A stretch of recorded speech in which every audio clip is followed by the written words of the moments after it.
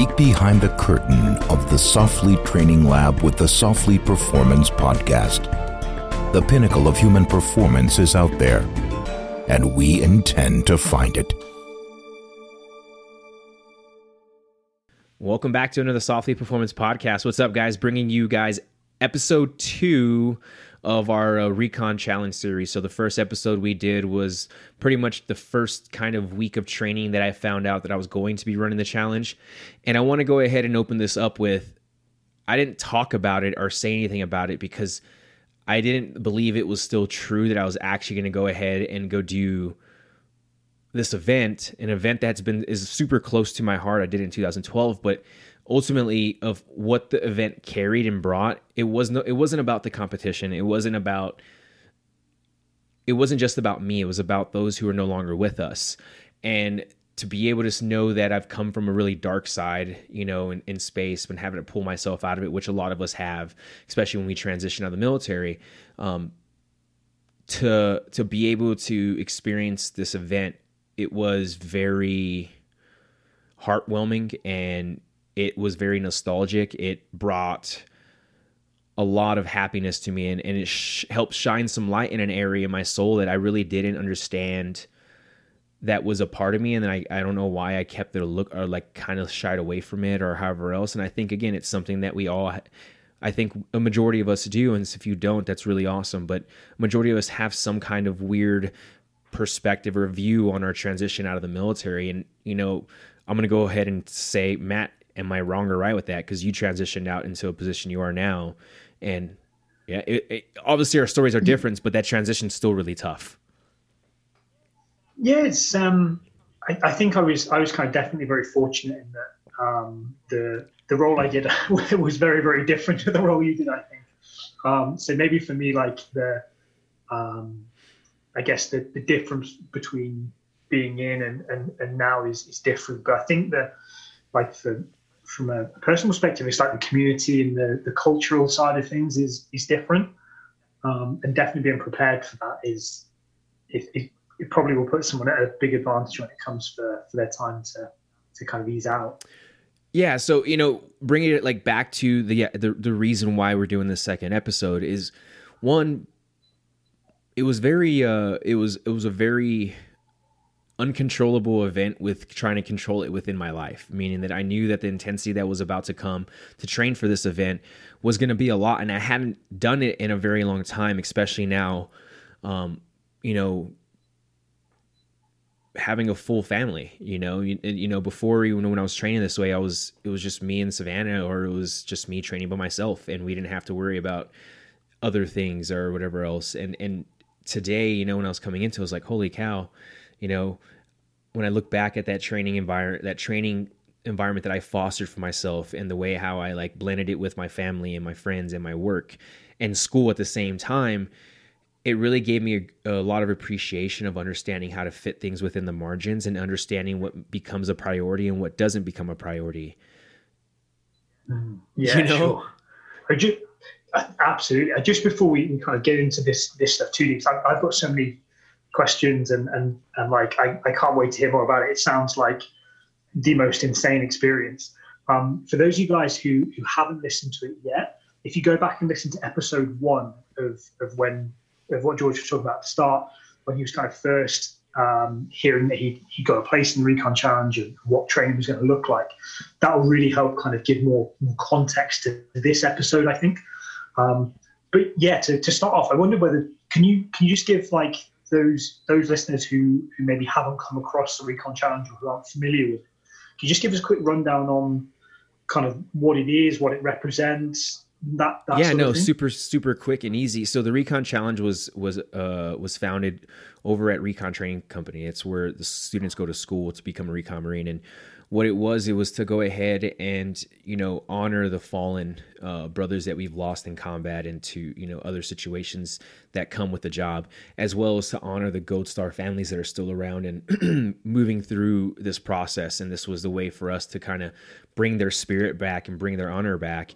And the only way to do so, and one thing, the Marine Recon guys are, we live by the idea of pain, misery, and suffering is a way to go ahead and pay back, I guess you can say whatever it is you've given to the Recon Creed and all of that. But the Recon Challenge in general was developed to go ahead and help bring the community together and, honor the fallen and watch these teams that have signed up to run it, lay it down. And it's no longer about them. Yeah. Does it become a competition? Is it competitive? Yes, of course, because guess what? That's who we are.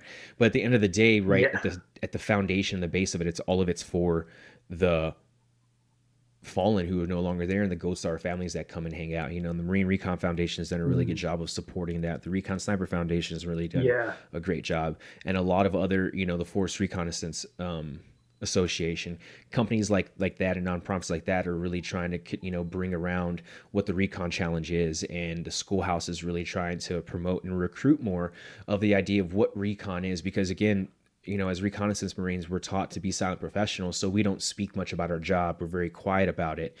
And in a way, it's kind of hurt us over some time period because it's kind of, there's not as much public notoriety on awareness of like what a Recon Marine is. Sure. So it's been really cool to be able to see what the Recon community and what the Recon Challenge has done for over the past 12 to 13 years that it's been around.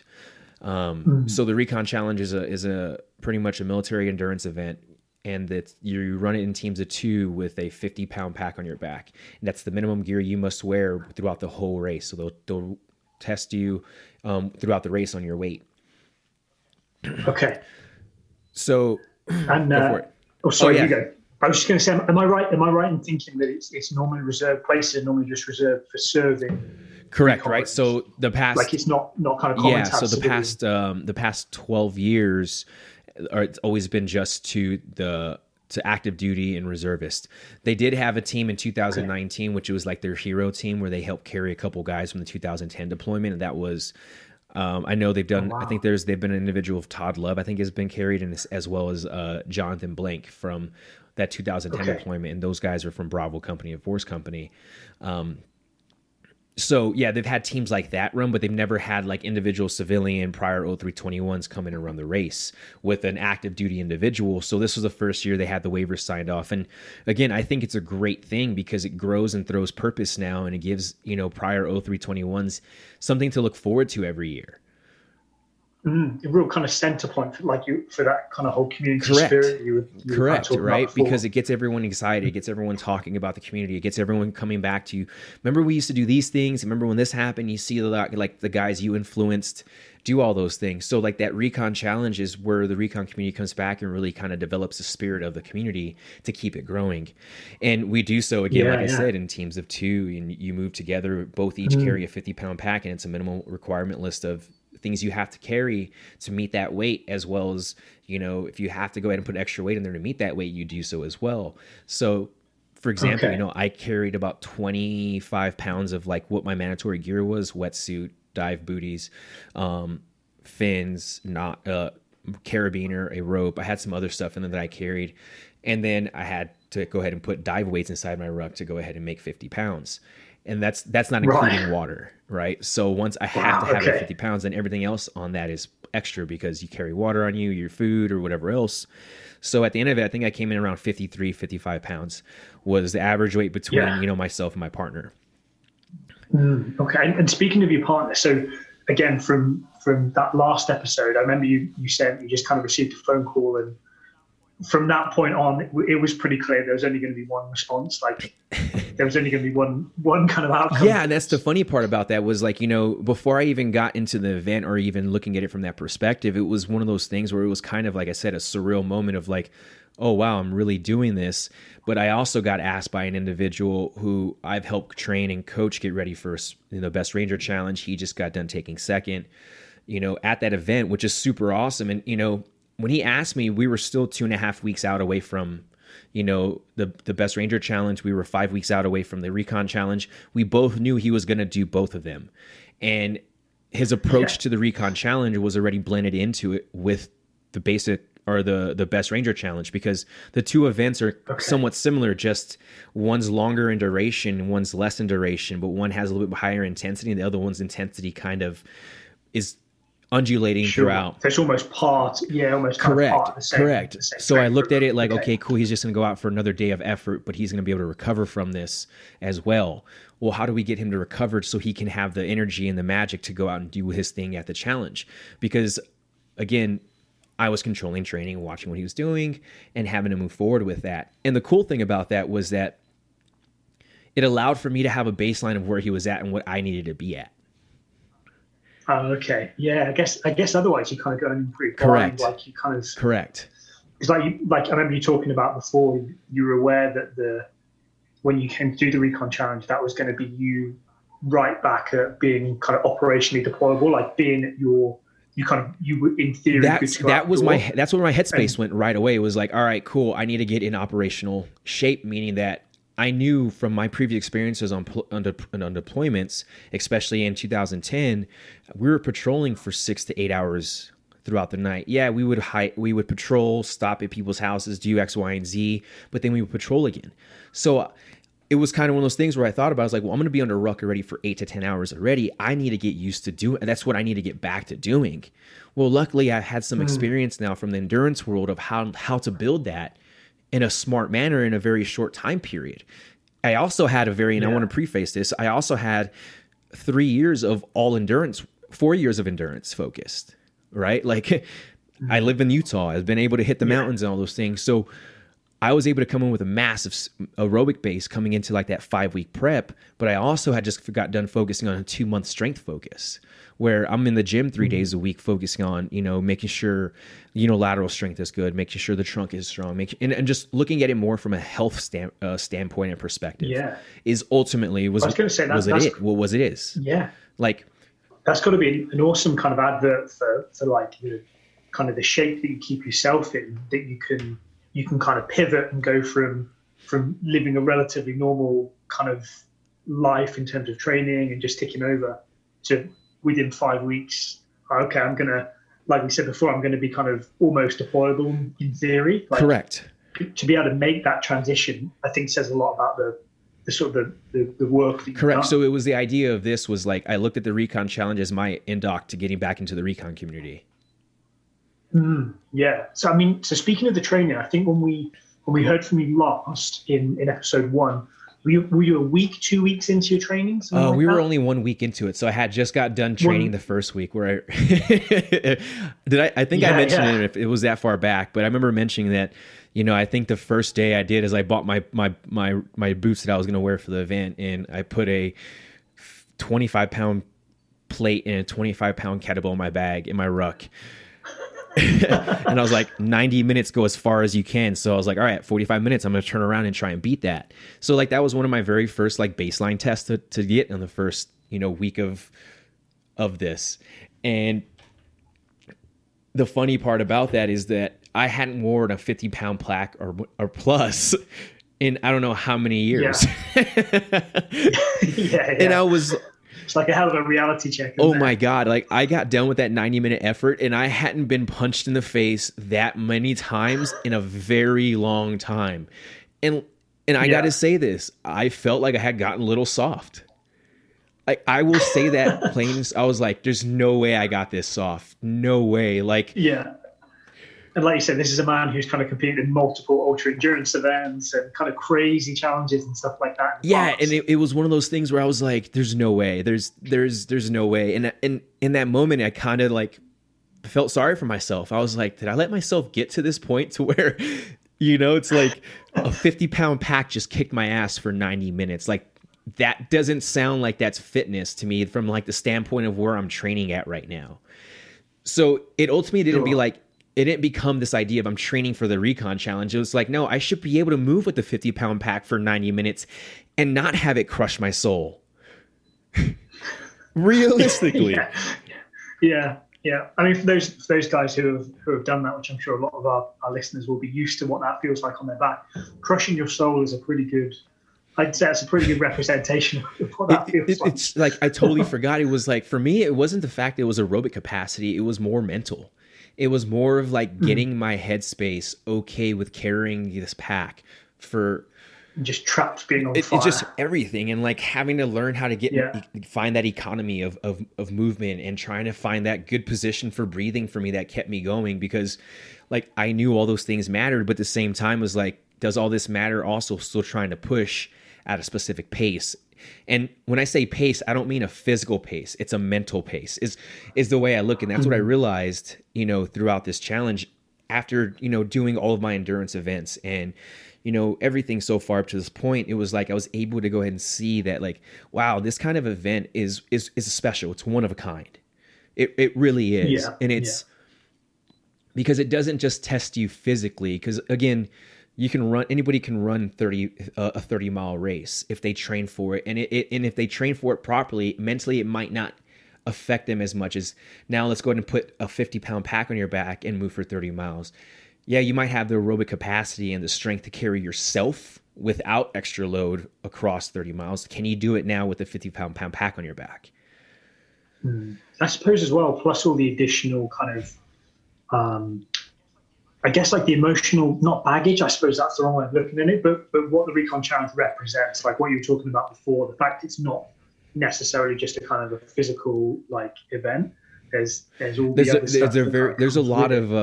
There's a lot of different energy that comes with it, is the kind of way I want to look at that, right? There's a lot of different types of energy that come with that. And it's learning how to manage it, really, really honestly. Were those kind of thoughts and like, was that sort of awareness with you in your training? Like when you were building up to it? Is that something you were aware of? and I'm writing something. I just got done writing, like, I think it's like 2,000 words or whatever else, just my way of like desynthesizing and understanding things. But nice. I ended up actually like looking back at that time period, and the answer is the energy was very different once I found out I was going to be training for something. Everything I became a little more heightened, like awareness in a sense is kind of was like whoop. And it was kind of the realization of, oh, I'm really doing this. Like, I'm going to go back and do a specific thing in the community that I live part of. And I'm still walking and talking about that thing. Oh, wow, this is serious. Yeah, it's real. And with that thought process, it was like, well, that's cool. Like, you did it in the past, you can do it again. And when Kovar asked me, when he called me and was like, hey man, you want to run the challenge? My first response, honestly, was more of a, well, they're not letting civilians run it, so I'm not able to. And he goes, well, that's the civilian waiver got, signed, and you just got to, like, I just talked to Packy about it, and you can run it. And I was like, no way. And I was like, well, he was like, yeah, you're 5 weeks away, you got this. And I was like, at that moment, like my heart raced. And even thinking about it now, it's like, I'm like, holy cow, like there was no way for me to say no. Because I knew what the community meant to me. I knew what the challenge meant to me. I knew what it meant to everyone else. And I knew what it meant to Josh as well, why he wanted to do it. It wasn't about the placing. This was just to go out there and compete. Like we didn't care. We even said in the beginning, even if we're in last place, we're completing this to for our fallen brothers. This is what it's about. And his word, and I was like, well, I haven't rucked in a long time. I haven't been running. He was like, dude, so what? He's like, you're a recon Marine. You can do anything. Yeah, that's an awesome mindset to have. And 100%. And when he said that, I was like, you know what? He's right. And in that moment, I was like, all right, let's do it. And I walked upstairs after we got off the phone, and I told Savannah, I was like, hey, I'm running the Recon Challenge. She's like, you're doing what? And I explained it to her, and she didn't believe me at first, I don't think, because I didn't think I believed myself yet. So then a couple days later, I ended up talking to Packy and figuring it out, like, oh yeah, you're good to run. And even he said some really cool things that made me be more accountable to myself and to my partner and to everyone else, and to what the challenge was about anyways, was to be able to stay accountable and disciplined to myself and what I'm doing, for training and life and balance and as a whole was really cool. And, Packy was like, he's like, you have a good name in the community. And when someone tells you that from a community like that, it's like, that carries a lot of weight. And it was another thing of pressure. Yeah. Because just to kind of put it in context, you were 5 weeks out but you were training on your own as well, weren't you? It's not like you guys were training together as a correct. partnership. Yes, I pretty much trained my whole time by myself. The first time that me and Kovar, or Josh ran together, everyone knows who he is, ran it together was pretty much the morning that we started. And we did a little 3-mile run the day prior that warmed us up and woke us back up, and some movement stuff. And we just kind of moved and talked, but everything kind of came together on the on the trail and on the event while it started. Wow. So yeah, can you talk us through kind of exactly what your training looked like in those? So what would that be? The 4 weeks from this point? So the kind of pick up from where we left off. I mean, I could totally get into the weeds about it, but the simplest way I can look at it is I stuck to, 2 gym sessions a week. I stuck to 3 swim sessions a week, and I stuck to, and it flip flopped, either 2 ruck sessions or 3 rucks, or 2 ruck sessions, 1 run session, or 2 run sessions, 1 ruck session. And, in both of, in one of those ruck sessions or run sessions, it was focused on time on feet and time under load. So what does time under feet and time under load look like? Time under feet means obviously the time that you're going to go ahead and be moving on your feet with load and without load. And that matters because realistically, your body doesn't know miles. It knows time, duration, stress in that manner. So it's not sitting there counting, oh, there's 1 mile, there's 2 miles. That's you doing it. So your body just knows stress. So all you're doing is trying to improve and create some more tolerance to the stress levels of what's going to be happening when you come with that. Well, then now in most endurance events, that's kind of what you focus on. You're really not carrying heavy loads like you'll be now with a 50-pound pack on your back. Now you have to also start teaching not just the body from a physical standpoint, but from a psychological standpoint, how the two should go ahead and how to manage energy and not waste so much of it while being under load. Because now it turns from not just being a metabolic event and now becomes a metabolic and a CNS demand event, right? Sure. So really understanding how to blend the two together, and that's really what I focused on ultimately. And again, I knew in previous experiences and what this looks like that guys are going to be moving anywhere between 9 to 13 hours, depending on pace, the individual. Because you're only as fast as your slowest guy. So as a team, you want to be fast together. You guys want to stay consistent. And that's what I think helped out Josh and I. And he probably was a little bit faster than I was, but I was able to keep up at his 80%, 90%, I believe. Right? Because again, we know Josh wasn't 100% 2 weeks out from Best Ranger Challenge. My goal was to get him back to 80, 90%. So that he can still perform. That was my ultimate goal, because then it's like, okay, cool. Then I can try and meet that. And ultimately, like, I actually came in there fitter than I expected. I was really happy with my fitness coming in mentally and physically. And so if we look at like, sorry. No, it was just go for it. I was just going to say, if we look at the physical stuff, like when you send that kind of time on feet and things like that, did you have a plan of kind of numbers? Yes. Like, did you know what you wanted to get to? Is that like a weekly thing, or how so did you just from previous that? experiences, one with working with athletes and knowing what a peak looks like, what an intensification phase looks like, and what an accumulation phase looks like. When you're getting an athlete ready for, a 50-mile race or a 100-mile race, and you have some time to do so, you end up having the ability to go ahead and develop a block where you can go ahead and build someone up to go ahead and run a 50K within 5 weeks.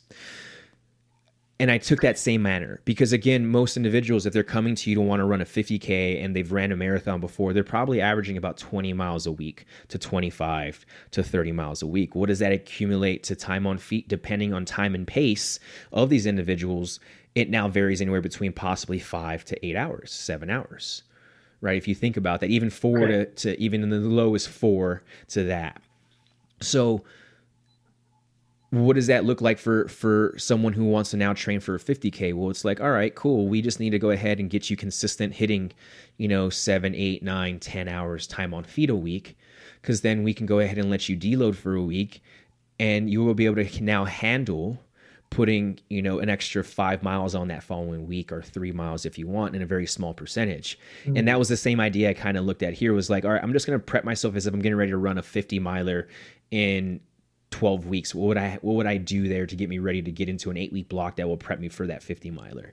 And that's how I looked at it from this perspective. Was like, okay, cool. Okay. Well, I've only ran about, I was doing 2-mile walks or 2-mile, 3-mile hikes. I was doing a lot of climbing just in general, just once a week or twice a week before going into that phase.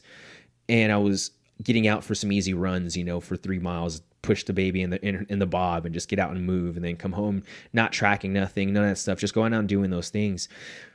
So I knew that I had somewhat like I could go ahead and get back in it. And I knew that for me to get back into it was just going to be a more of a psychological switch, because I know my body's there. It was more of just like, all right, hey, let's wake the system up. Let's wake the mindset up. Like, this is what we're going to start getting ready to do. And I think that's what the first week was really focused on. And then the next 3 weeks was focused on just consistency of that. Kind of building up that, like we kind of talk about kind of acute chronic workload ratios and things, just building up that yeah, and base. That's all I focused on, So I went from, that first week I talked about, I think I hit 7-8 hours, and then the following next 3 weeks I was up at 9 to 11 hours each week. And that was just time on feet. Yeah. So kind of systematic. Correct. And that was all time on feet and time under load as well. That's not including gym time or swim time. Yeah. Okay. I definitely want to dive into that. Pardon the pun. I want to dive into that stuff in a second. But like in terms of the endurance work, did you kind of look at or consider speed at all, or was it just clocking those hours? So where I got the speed at was in my running. So again, there was days in the running where, like, if I went out for a 90-minute run, I would throw in 30-second surges, where it would just be like, all right, cool. Hey, find a piece of terrain where I just drop 30 seconds of an increased pace and doing that stuff. The only reason why I threw that in was just to kind of get the system used to changing gears and get used to doing that, especially when I have to start climbing a mountain with a ruck on your back, because the gears do change. And it feels like you get into like a zone, like a gear 3, and it's just a slow grind. But the bigger your base, that zone 3 grind becomes a pretty efficient, flow up a mountain, and I can use that for example. And I don't want to get too much into the race, but like we passed 6 teams climbing up the main climb. Oh, nice. And that came from, again, those understanding. It's like, okay, cool. Like, I just got to keep moving here. I know I've prepped for this. The legs are there. This is just going to be one of those mental grinds, physically and mentally. You're just going to have to just keep getting through it. And that's ultimately like what woke me up for the event. It was like 6-7 miles in, climbing up Old Smoky. Yeah. But to go back to look at it, there were certain types of climbs and certain types of efforts that I did in my training to mimic the same idea of what might happen in a race, in an event like such. Right, I see. Yeah. So it's not just coming down to, just getting out and training. There's a lot more variables that come into play about it. I guess you almost had to kind of, like, because you didn't have the luxury of being able to build a huge base and then kind of gradually work up from there. You have to almost kind of rush into like specific training based on kind of reverse engineering back from what you knew the kind of the contents of the challenge would be. Okay. Oh, cool. Talk us through like the other stuff. So you said you were running and swimming, running and rucking, obviously, but then the strength work and the pool work, they were your other kind of main training stimuli. So the way the strength work worked, I had one day which was focused on power, speed, and your absolute strength, like one rep for speed. And what I did was I ended up, focusing on hitting. I ended up building up to like a 3-5 RM in back squat, I think a couple weeks prior to that, just for fun. And I think I hit like a 275, and it was still, but me going for that was like position stuff. And again, I'm not squatting like I used to when I was weightlifting, but for me that felt strong. So I was like, all right, cool. Let's go ahead and see, how about I just use this now for singles for speed, and gives me an insight to what my CNS is doing and how I'm recovering. So I started implementing that for the next, I pretty much implemented that for the whole 4 weeks until the week leading into the event. And it really helped me really see how my central nervous system was taking to the endurance work. Yeah. And it actually matched with understanding the readings from my HRV stuff and my heart rate variability. Okay. You know what I'm saying? So, yeah. And was that something you used then to dictate the training? Like if say the bar speed was a little bit off, or like HRV values were out of kilter, were you able to kind of adjust? Yes, because what I was doing was I was using these metrics not as a performance metrics, but as a recovery metric. Okay. So the way I looked at it was like, okay, cool. I'm at a specific number that I want to be at to train every single day. If I'm not the further I'm away from that, the further I'm digging a hole for myself. So I need to go ahead and maintain that. I need to stay above, let's say a scale of 1 to 10, I need to stay above an 8 at all times when I come in and train, or stay above a 7. And I know that over this next 4 or 5 weeks, I'm going to start dropping down slightly because the fatigue kicks in, overload kicks in. So I knew that I was like, okay, cool. I need to start doing things that are going to help keep me above these numbers during these weeks. If it's a visual someone can see. Yeah, it makes sense. Cause like you haven't got time to drop down to a 3 or 4 to then like super compensate back. Correct. Yeah. I got so, leading in through that second, that third and that fourth week, when I got into that third week, going out for that, like one of the 4-hour ruck efforts at like 55, 60 pounds, mentally I was out of it, dude. It was a fight, but it like was a good fight. It kind of mimicked a lot of what it felt like in some of the parts of the event, but also was able to like, okay, cool. I've been here before under a ruck. I know what this feels like. Yeah, some familiarity. And that's exactly what it was. It was just kind of getting the headspace again back to it, my body used to. At the same time, with the efforts that I was going out in the mountains here, in the trails I was at, my heart rate never got above 140 beats per minute at most times, unless I'm climbing up something really high, and then it might skyrocket to a 155, 160.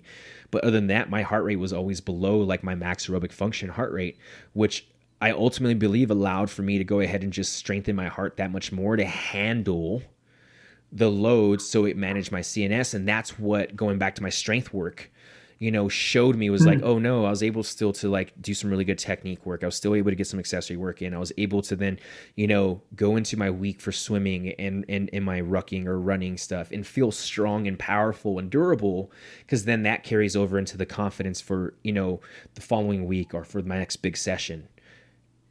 Yeah.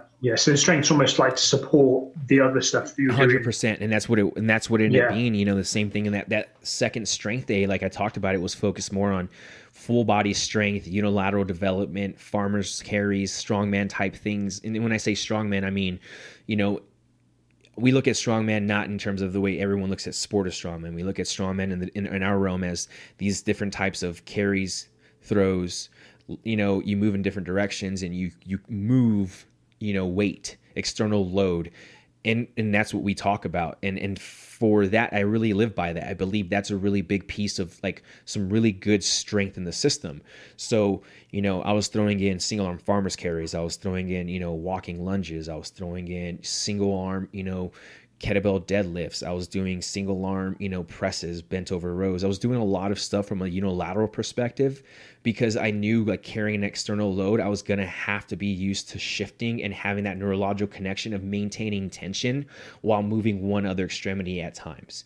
So that's the way I viewed my strength work. And then I went into a bunch of, a bunch of spine and trunk stability and strengthening stuff, and again, all of that just led to just being stronger under my gear, under my ruck and running, and it made me feel really good. Yeah. I guess like sort of maintaining or maximizing, I should say, efficiency and economy has got to be like the aim of the game in anything like that. And that's kind of the way I was looking at it. When we go back to talking about the Conscious Warrior System and when we talk about, the seminar that we're developing, and I've talked about this in previous seminars before too, when we look at the 4 M's, right? Movement literacy, when we look at movement economy and variability, well, what gives us that? It's not just, mobility, flexibility. No, it's strength, power, speed, endurance. It's the ability to go ahead and move in certain unawkward positions at times, and you have the stability and the durability and the resiliency to do so. It was the same idea I kind of had here with the ruck, and I think we carry that into it as well to our tactical community, those who carry load carriages. So again, there's reasons why you want to work those unilateral aspects, and that was kind of the premise for myself, was like, I'm just following my foundation of what I do with my athletes and what we write for Soflete and what we do with all those things. Like, I'm going with that, right? Because I know that works. Like, why wouldn't it not work? I see it happen in front of me. I've done it before. And again, it comes back to like, well, I haven't been training this way for a specific thing in the past, almost 20, 21 months, since COVID hit, things changed, kind of took a backseat and just focused on just kind of lifestyle stuff to be able to get back into that headspace and get the mind ready to be like, okay, cool. The strength work really just kind of helped add to the chiseling of whatever it is I was trying to work on in that moment. Yeah. It sounds real cool. I was just kind of wondering, like with obviously a massive uptick in the volume and the intensity of the training you were completing, I imagine like calorific expenditure must have been off the chart. Were you sort of tracking like how much you were burning? And so I didn't track how much I was burning. At times for me, man, sometimes it's just the numbers are not always correct and I don't want to go by that. What I usually just go off of is going to be by my total time training. So, you know, if I exceed over 3-4 hours of training, I know that I'm going to go ahead and just be a pit of food, but that pit of food is going to go ahead and be healthy, high quality carbohydrates. It's going to go ahead and be those things. And in the past, I wouldn't have thought about it this way. But what was really cool was with me tracking HRV, tracking resting heart rate, I saw that the more food I ate, actually, I was able to stay within that 9 or 10 recovery block longer and more often because I was staying hydrated and I was just eating really high quality foods in high amounts.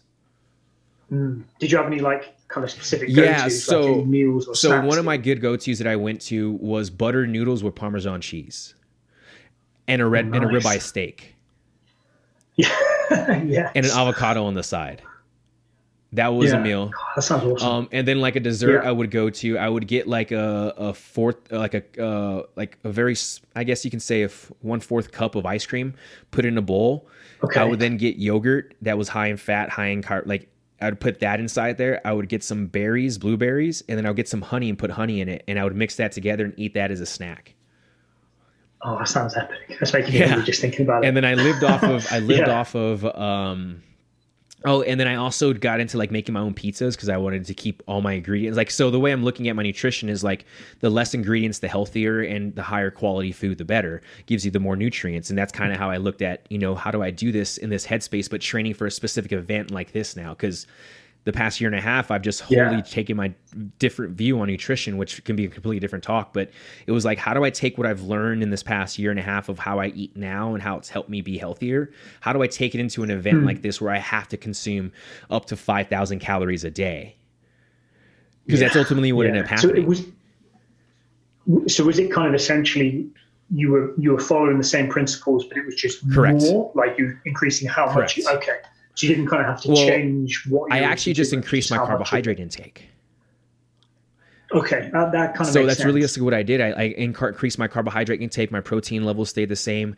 My fats probably went up as well a little bit more with the carbohydrate intake just to balance hormones and be like, hey, this is what's going on. But, you know, the way I looked at it was you know, certain days, if I was going to go out and do a fasted session because I'm focusing on more of a fat adaptation training session, then I would stop eating at 8 o'clock that night and not eat again until after my easy like run in the morning or my swim or my ruck. And usually those sessions were at like no higher than a 150 heart rate, and I'm just teaching my system to burn through that glycogen so then I can go ahead and start utilizing fat as fuel. And the reason why is because endurance is a metabolic sport, meaning for you to go fast, you need glycogen, but also for you to go the distance in longer periods, you need fat adaptation as well.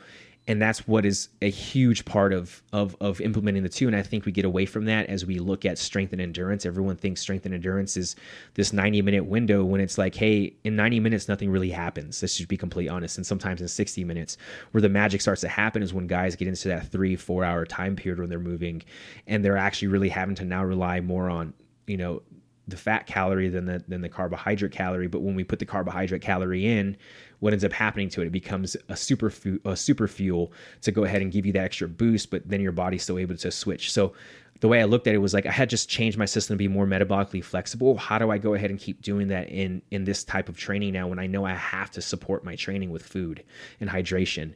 And that was massive. And that's what helped me kind of mitigate and know what it was.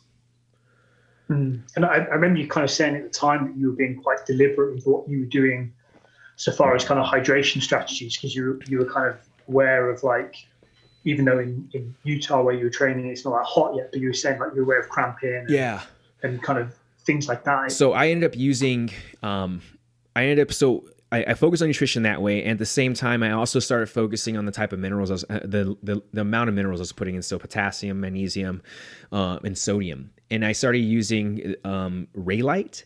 It's made from Redmond Salt Company. And it's a really good mix. And what I was doing with that was every morning when I would wake up, I would go ahead and take in 8 ounces of water. And then I'll do 8 ounces of that with a scoop. So a serving of that and 8 ounces of water and put that down. And then, you know, have breakfast And then from there, depending if I was training that morning or I was going to do a fasted session that morning, that's what it would vary on what I was doing. Most of the times going into a strength session, I never went in fasted. If I was going to the pool that morning, it was most of the time, it was every time I would go in fasted. If I was going on for a run and it was only for 60 minutes to 90 minutes, I would take some, I'd drink the Ray Light in the morning with my morning routine, and then I'll put a little bit inside my water bottle and go for a run. Okay, so you take it out with you as well. Correct. And the only reason why I knew that worked was because back in 2019, I was running Liana Divide 100K or 50 miler, one of those two. And the week going into it, I got a stomach virus, and I had like food poisoning, so I couldn't eat any food going into the event. So going into the morning of the race, my go-to was always like some kind of oatmeal with peanut butter and honey and berries and this huge carb load. But what I started finding was it was making me lethargic and not able to like go in the start of the race as I like want to. I wasn't able to get that for it. It just made me feel really low, and I couldn't get moving until deeper into a race. So I started getting rid of that, and I started moving more to a whole milk with cream, heavy cream, protein, honey mixed together, and I just drink that in the morning within like an hour before my effort of me going out for a long day. And that was kind of my way of looking at what helped me get me going in the morning for a session. So, and it's calories.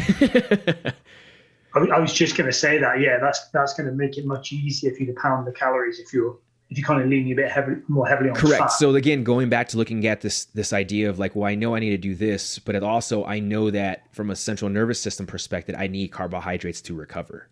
So I need to go ahead and put in. So I increased my sweet potato intake. I increased, I added in, these noodles that were like 5 ingredients or less that are super clean, organic. And I had that, and it was not even organic, but it's just, and then a bunch of butter and Parmesan, eating that with the steak, chicken, something like that, to where it would balance everything out. And then crushed berries. And again, the go-tos were, like I said, ice cream blended with, a little bit of yogurt or some yogurt and some honey and some blueberries. Again, all this carbohydrates, but all this fat. And if you look at it, all of that stuff. And did I have vegetables? Yes. I ate like zucchinis. I had carrots. I ate all those things, but that wasn't like a huge part of my diet.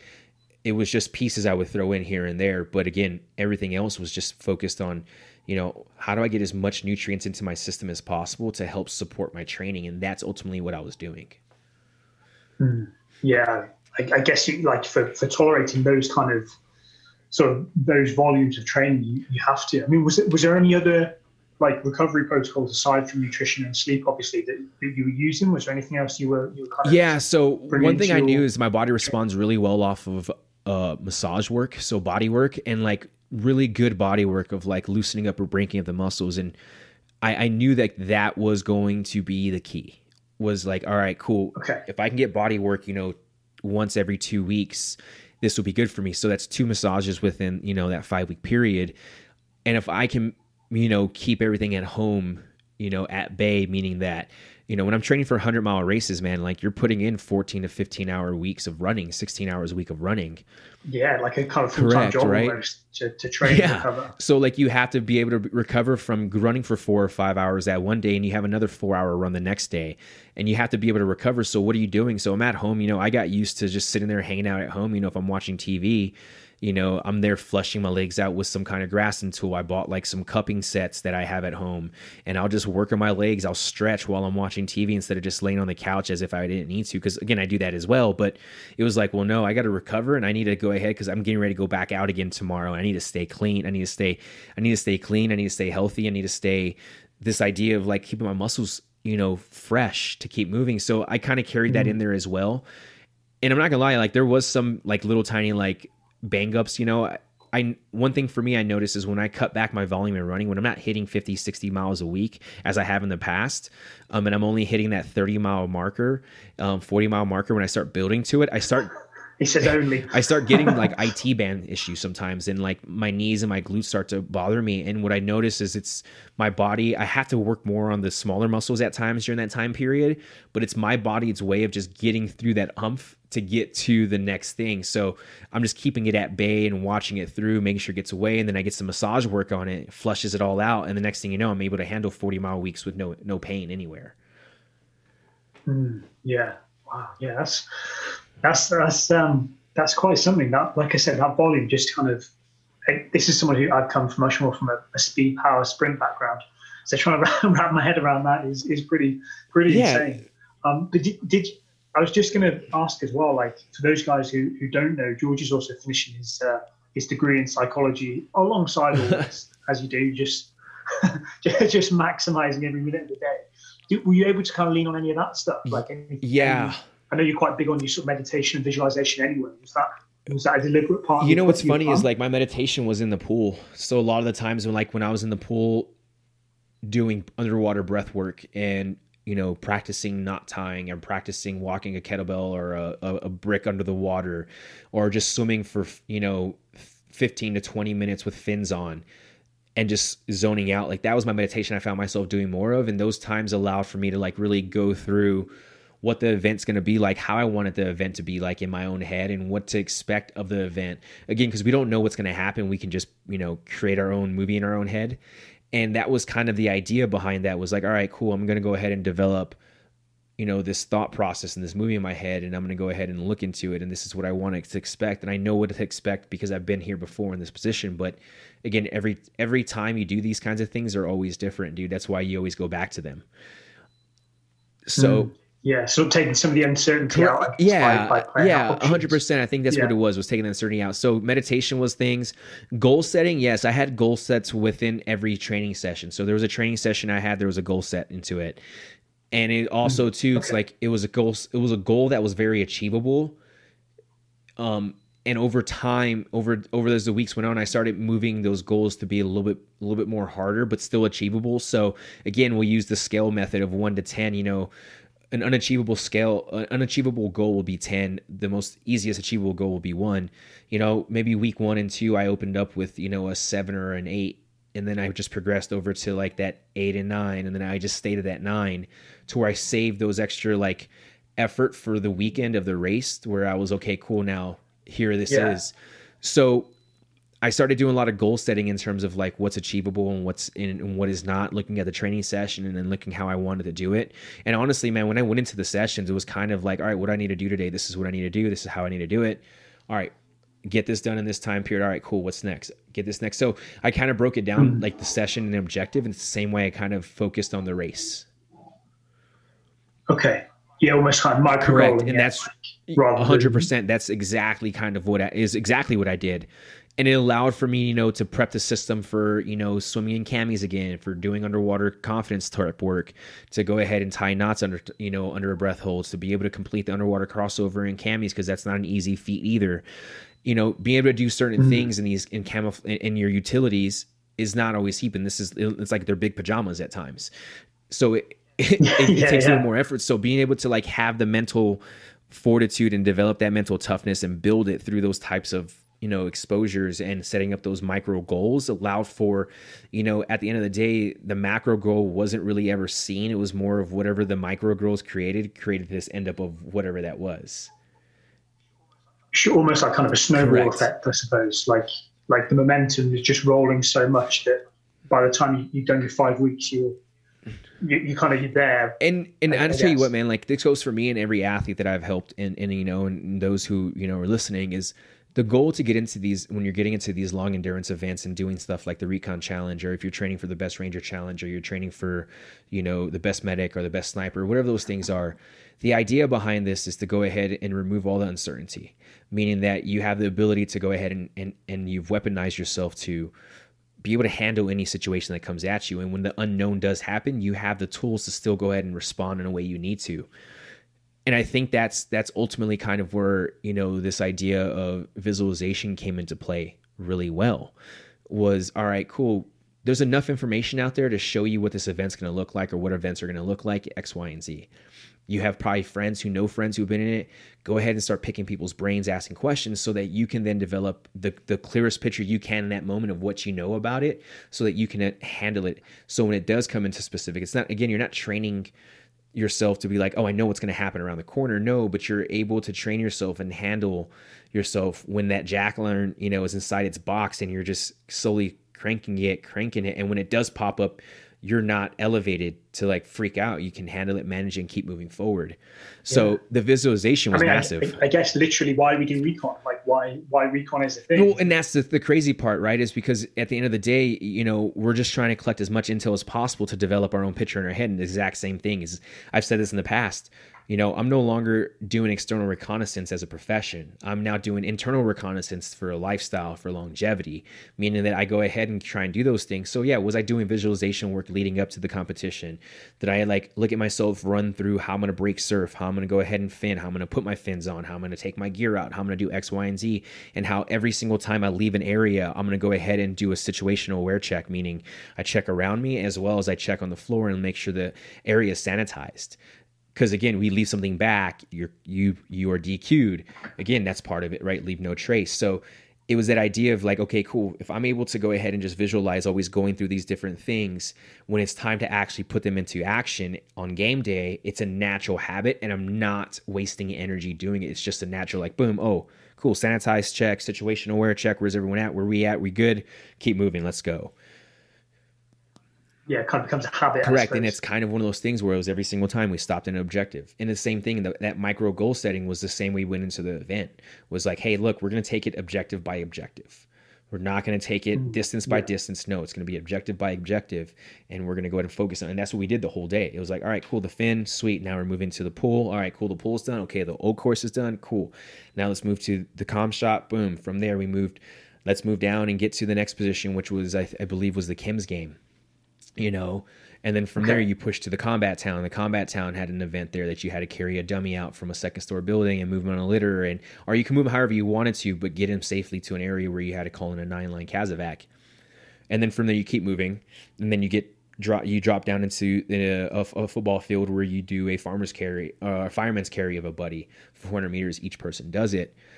And then you flow and you go into the next objective, which is a rifle range and a pistol shoot. So you have unknown distance and a pistol shoot. And then from there you have one more pool event.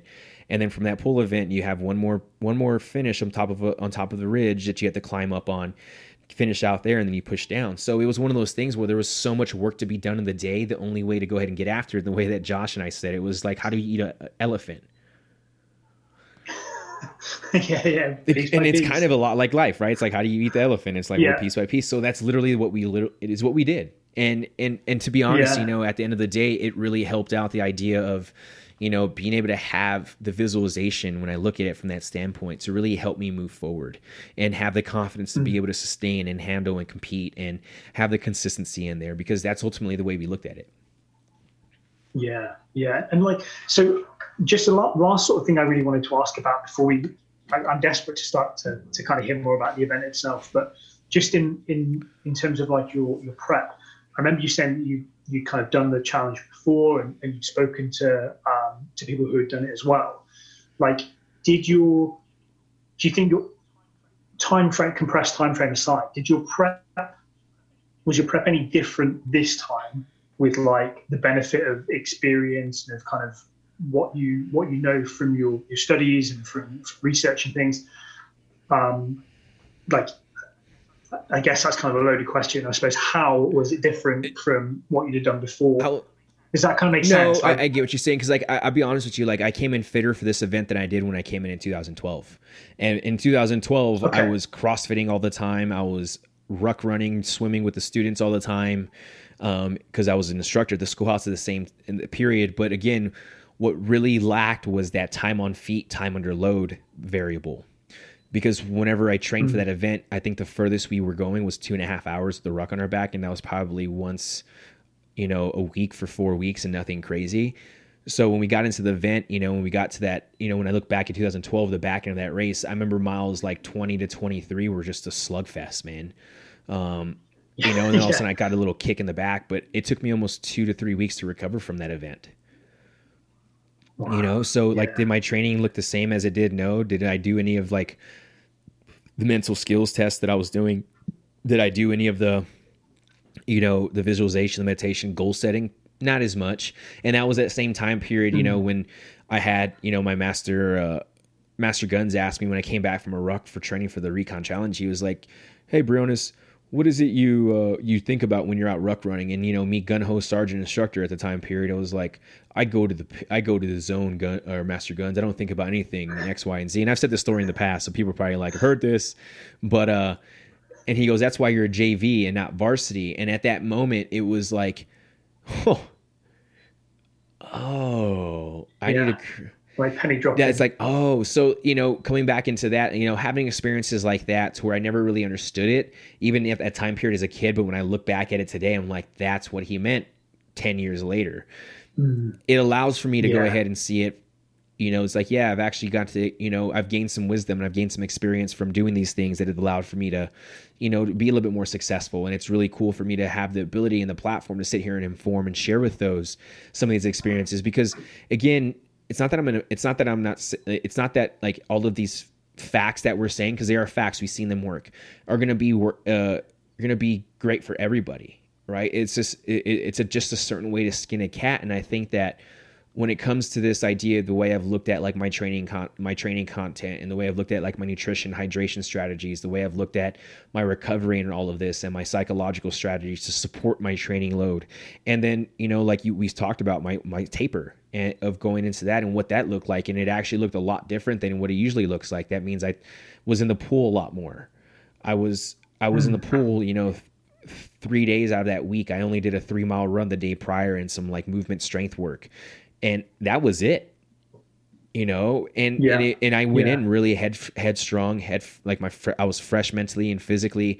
You know, when I say I was headstrong, I was really just in a place of like, all right, cool. I'm fresh enough and I feel good. I'm fit. I'm going to celebrate my fitness today and throw it down for those who, you know, are no longer with us. And for those who, you know, have, you know, taken that ultimate sacrifice, if you want to get there. And it was for the Gold Star families, and to be able to have that placard on your ruck of who you're carrying dog tags, it just kind of becomes this ultimate, you know, ball of, I guess, magic that allows for you to really succeed and perform to the ability that you believe you can. And I think that was a big thing for me, was like, I believed in myself. I just had never really pushed myself, to be able to blend all these things together like this in this way, in this time period, compared to a year and a half ago. Yeah. And even 2012. Like I said, yeah. That was kind of going to be my next thing, really. If obviously we probably would advise people not to try and go from zero to hero like George in 5 weeks, but like, if someone has to get ready for a kind of a short notice ARP deployment, competition or whatever, what, say, 3 things would you, like 3 bits of golden Sergeant Briones advice would you pass on? Man, I feel like that's a loaded question, just because I think there's a lot of variables that you have to look at it in different views, because, you know, you are going to have to understand, what is my op tempo going to be like? And how does that factor into, you know, the things that I'm going to be doing outside of that? Meaning, am I going to be able to sleep properly? Am I going to be able to eat properly? Am I going to be able to, you know, do the things I need to be able to come back and be operational ready? And I believe that's kind of the way you have to look at it when it comes to training for events like this, or even trying to become operational. It's like, all right, how do I set myself up with the most success to allow for me to go ahead and stay operational ready? Again, that idea of remaining at that 8 or 9 at all times. Because again, I don't know if you always want to be at a 10. I think those are special moments, but I think if you can learn to manage around a 7, an 8, and a 9, you actually, you know, increase that that volume to allow for it to go higher and have. Yeah, like keeping some back for Correct. Game day almost, whatever game Correct. day looks like. So, you know, that's a variable that I would take to look at and understand that. The second one is really learn and understand that specificity matters that close to an event or that close to a deployment. So for example, if you're someone who, and it can even go to a school phase, let's say you just got dropped, hey, 6 weeks out, you got dropped and you have to go to dive school. You have to either go to the fire academy, you have to go to the police academy, you have to go, are you getting ready to go on deployment where you're going to be working and patrolling through the mountains? Are you going to be sitting in a truck? So you might have to focus on strengthening posterior chain and trunk positioning because the way you're going to be sitting all day, carrying load, or potentially you might be, patrolling in a car for multiple hours a day because you're working in a off-road driving course. So again, the idea would be is like, what does that look like if something short like that comes, or does it look like the Recon Challenge or the Best Ranger Challenge? And ultimately, people getting ready for the Best Ranger Challenge, I don't think everyone's been told they have 6 weeks or less to train for it. I think there's a little bit more time there in the way they like set to send their guys to it. There's different phase markers, but events, like the Recon Challenge where, sometimes, there's only a 5-6 week, but guess what? Like, that's the cool thing about the Recon community is like, those are the type of dudes that it breeds. Yeah. People who are willing to just kind of, like you said, to go. I'm ready. So now it's just kind of in my perspective when we look at it, when I'm talking about these variables, it's just like, I'm just trying to give the smart approaches to where you're allowed to do that, still kind of be healthy and not crush yourself like we used to in the past. Cause that shit's not fun. I don't enjoy it, dude. I don't like being crushed like that all the time. So that's going to be one big one. The next one was going to be understanding, your aerobic system. So, you're going to be traveling, you're going to go ahead and be in these, positions where you might not be able to sleep as well. You might not be able to eat as well. Well, if you have the ability to have a high aerobic system going into those type of situations, you've now set yourself up for, success because you can go ahead and take and give a little bit and your body will kick in that way. And again, it goes back to things we've talked about in the Lunch and Learn series that you guys will continue to hear. But all of those things are like little tiny magic pills that you can utilize that are free. So it allows for you to go there. So that, and then another one, environment. Nice. Environment.